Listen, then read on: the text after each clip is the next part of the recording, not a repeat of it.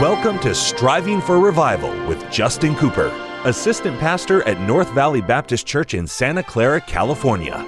This broadcast will challenge and encourage God's people to seek revival. We pray you'll be blessed as you listen to Striving for Revival.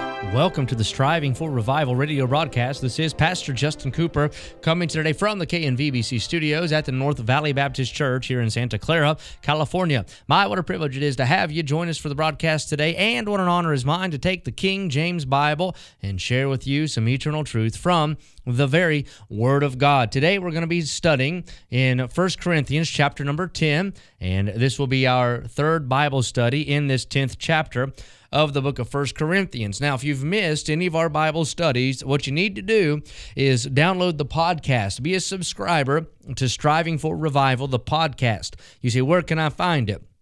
I'm so glad you asked. You'll find the podcast wherever you find podcasts. You say, where is that? I have no idea. Just look it up. But Spotify, iTunes, wherever it is, you'll find it there. Type in Striving for Revival, and when you subscribe, it's all free. You'll have access to all of the Bible studies that we have done. And that's not just one or two. I'm talking about many. There's plenty of content for you via the podcast. And that way, if you miss, or if you just catch us, or if you need to re-listen, the podcast makes provision for all of that. In 1 Corinthians chapter 10, Paul has been giving a little history lesson to his brethren. He's looking back to the nation of Israel to give an example and make an application for the Christians in Corinth. No doubt he's writing to them. They have been saved. Some of them are Gentiles. Many have been saved out of Judaism. They're familiar with this Hebrew history. And so Paul reminds them about Israel, how they followed Moses and they were led by the cloud and crossed through the Red Sea and ate the manna from heaven and drank from the rock in Horeb. He said, but in spite of all that, verse 5, God was not well pleased. With many of them, God was not well pleased. And here's why God was not well pleased. They had every spiritual advantage. They had every opportunity.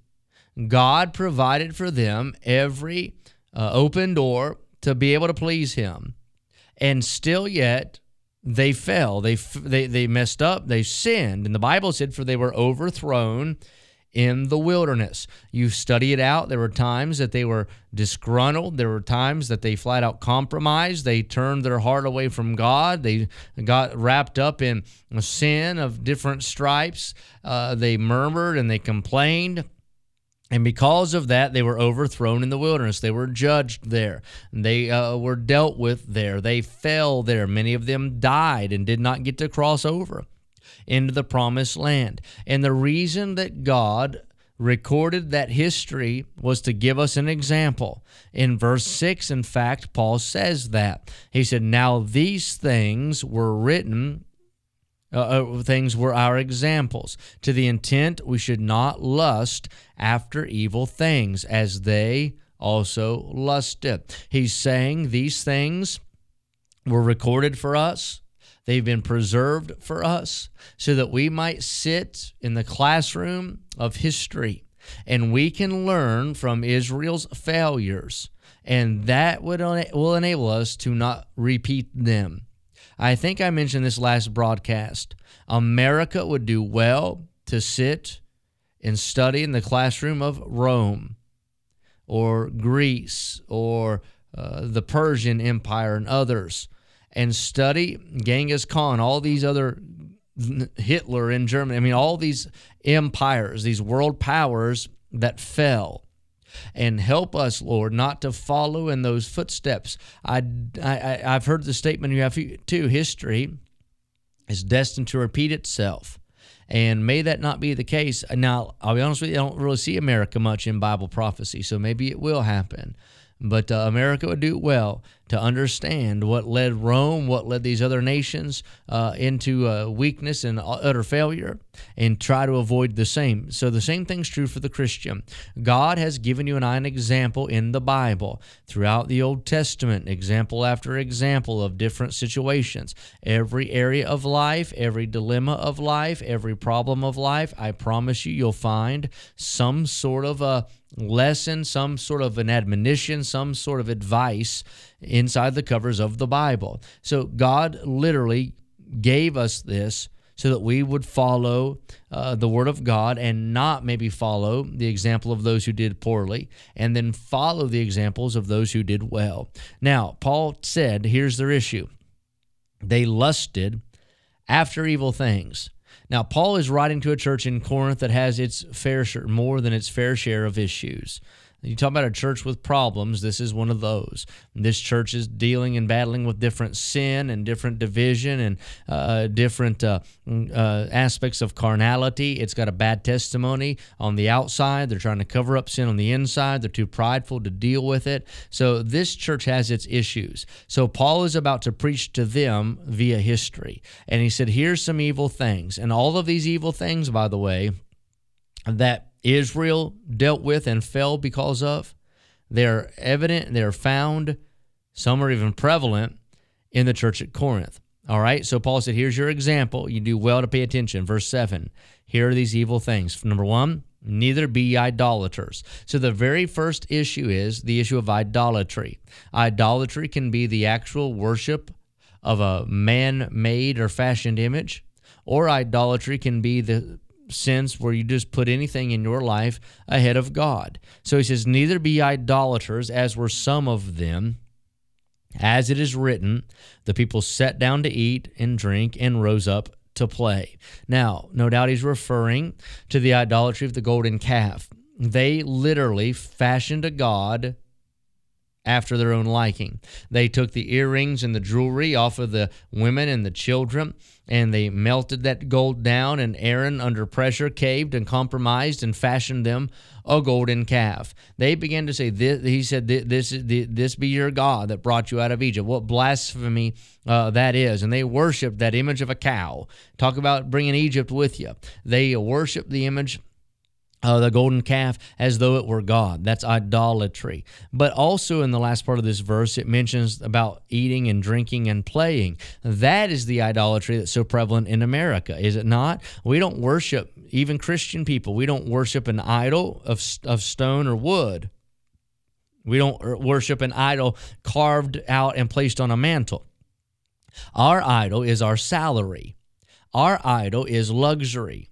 Our idol is recreation, fun, play, drink, eat, rest. We make an idol out of those things. And can I say, it doesn't matter if you're in a deep, dark jungle worshiping a stone, or if you're in America and go to church every Sunday, except for those you want to go to Disney World, say amen right there, and you worship your paycheck and your overtime and your Tesla and your house. It's idolatry and it's sin either way. Number 1, idolatry. Avoid it. Number 2, neither let us commit fornication, as some of them committed and fell in one day 320,000. That references that time when Balaam turned on Israel, and the Moabites sent those loose women in there, and Israel committed sin, and in total 24,000 died, but in one day, Paul makes reference, 23,000 men were killed. Why? Because of fornication, the sin of the flesh. So he said, avoid that. Now, that was prevalent in Corinth. In the Corinthian church, there was fornication and adultery happening, sin like that taking place.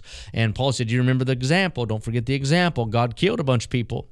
Amen. God judged a bunch of people for that, and he'll do the same today. Now the next, neither let us tempt Christ, as some of them also tempted and were destroyed of serpents. That's that illustration when they were mad at God and murmured against God, and those fiery serpents came into the camp of Israel and bit many, and they perished. He said, don't tempt Christ by murmuring, saying he's not good enough, he doesn't bless us enough, he doesn't answer my prayers, he's not doing what I think he ought to do, and doubt and get disgruntled and mad at the Lord. Don't do that. Now the next one, neither murmur ye, as some of them also murmured and were destroyed of the destroyer. Murmur and just complaining about everything, never satisfied, never happy, never fulfilled, always thinking God should give you a little bit more, you're owed something from somebody, the victim mentality. That's where a murmurer comes from, somebody who just thinks they've not been done right. You know what? You have not been done right. You've been done wrong. If you got done right, you'd been in hell.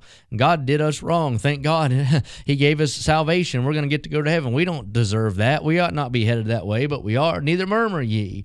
So think about it. The apostle addresses that error. Think about Korah. Korah murmured against Moses. You take too much upon you. I could do this job maybe better than you could. Moses, you're an old fogey. Why don't you take a seat and let me take over for a little while? And God opened up the the earth and swallowed them. They all went down to hell that day. And he's given us an admonition. These things weren't written to take up paper. These things didn't happen just to fill up space in Scripture. These are our example. God did judge it. God will judge it. Idolatry, fornication, tempting Christ, murmuring against leadership. God has and God will judge those involved in those things. That's all of our time for today. Until next time, pray with me for revival. Thank you for joining us today for Striving for Revival with Justin Cooper, Assistant Pastor at North Valley Baptist Church in Santa Clara, California.